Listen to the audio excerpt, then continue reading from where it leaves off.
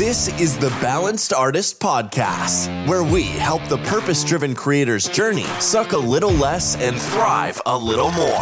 Hosted by award-winning musician, TEDx speaker, and comedian Rory Gardner. Who? We chat with experts who help level up your creative career by reframing your lifestyle as a balanced artist.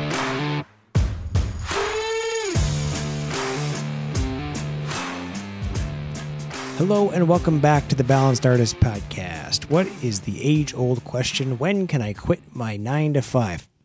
Basically, everyone asks this question, like, when can I quit my job? And some believe that in order to succeed with plan A, that you can't have a plan B. You got to go all in, quit your job, go all in.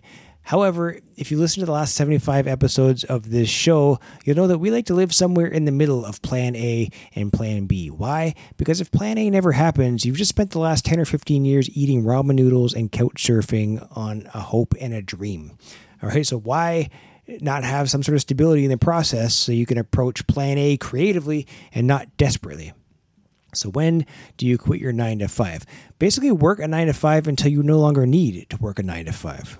Income is king, and the worst time to start a business is when you need money. And when you're desperate, you do dumb things. And not that you don't want to, or you just have no choice. And you take gigs you don't want to take, or just to pay the bills. And you're not really, how are you supposed to think long term when you're worried about where your next paycheck is coming from? It also makes the rejection more bearable. Like, instead of the heartbreaking no, you have the flexibility now to tell yourself it's not a no, but rather a not yet.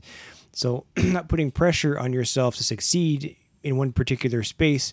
Like, if your goal is to play Madison Square Garden and you decline every gig that isn't Madison Square Garden because that's what you have your heart set on, then how are you supposed to develop your craft and become the type of artist who will one day play Madison Square Garden?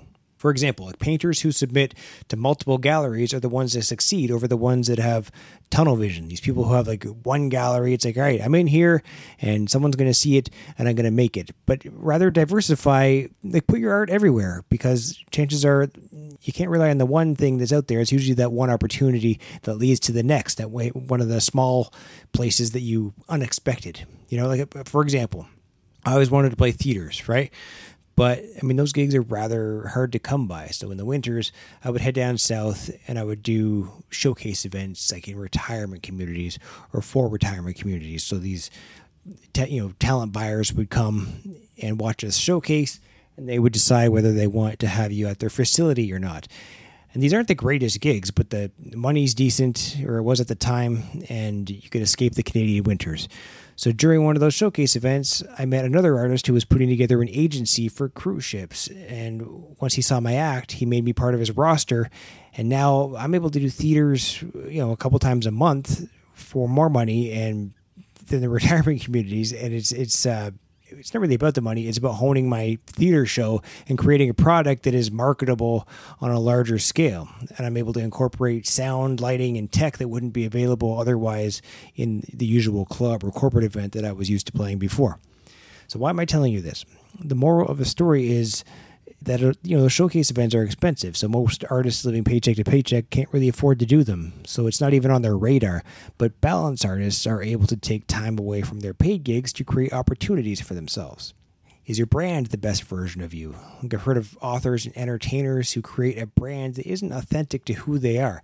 They make exceptions for the purpose of greater success, but once they arrive at that place, they realize they've dug themselves into a hole and they can't really get out of. Take like Larry the Cable Guy, for example. He created a character because his regular stand-up wasn't really connecting, and it was a satirical take on American rednecks. And once the entire country fell in love with this character, he couldn't really deviate. So he's no longer considered Dan Whitney, the comedian. He's considered Larry the Cable Guy.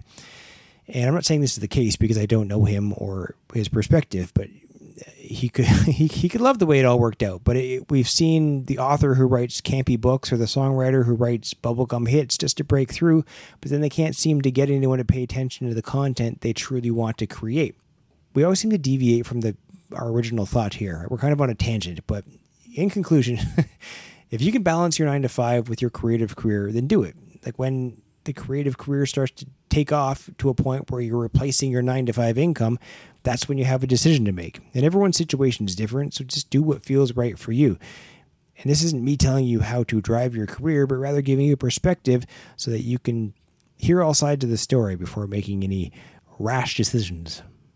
That's all we've got for this episode of the podcast. We have new shows every week, so remember to hit subscribe and share this episode with anyone you think could benefit from becoming a balanced artist.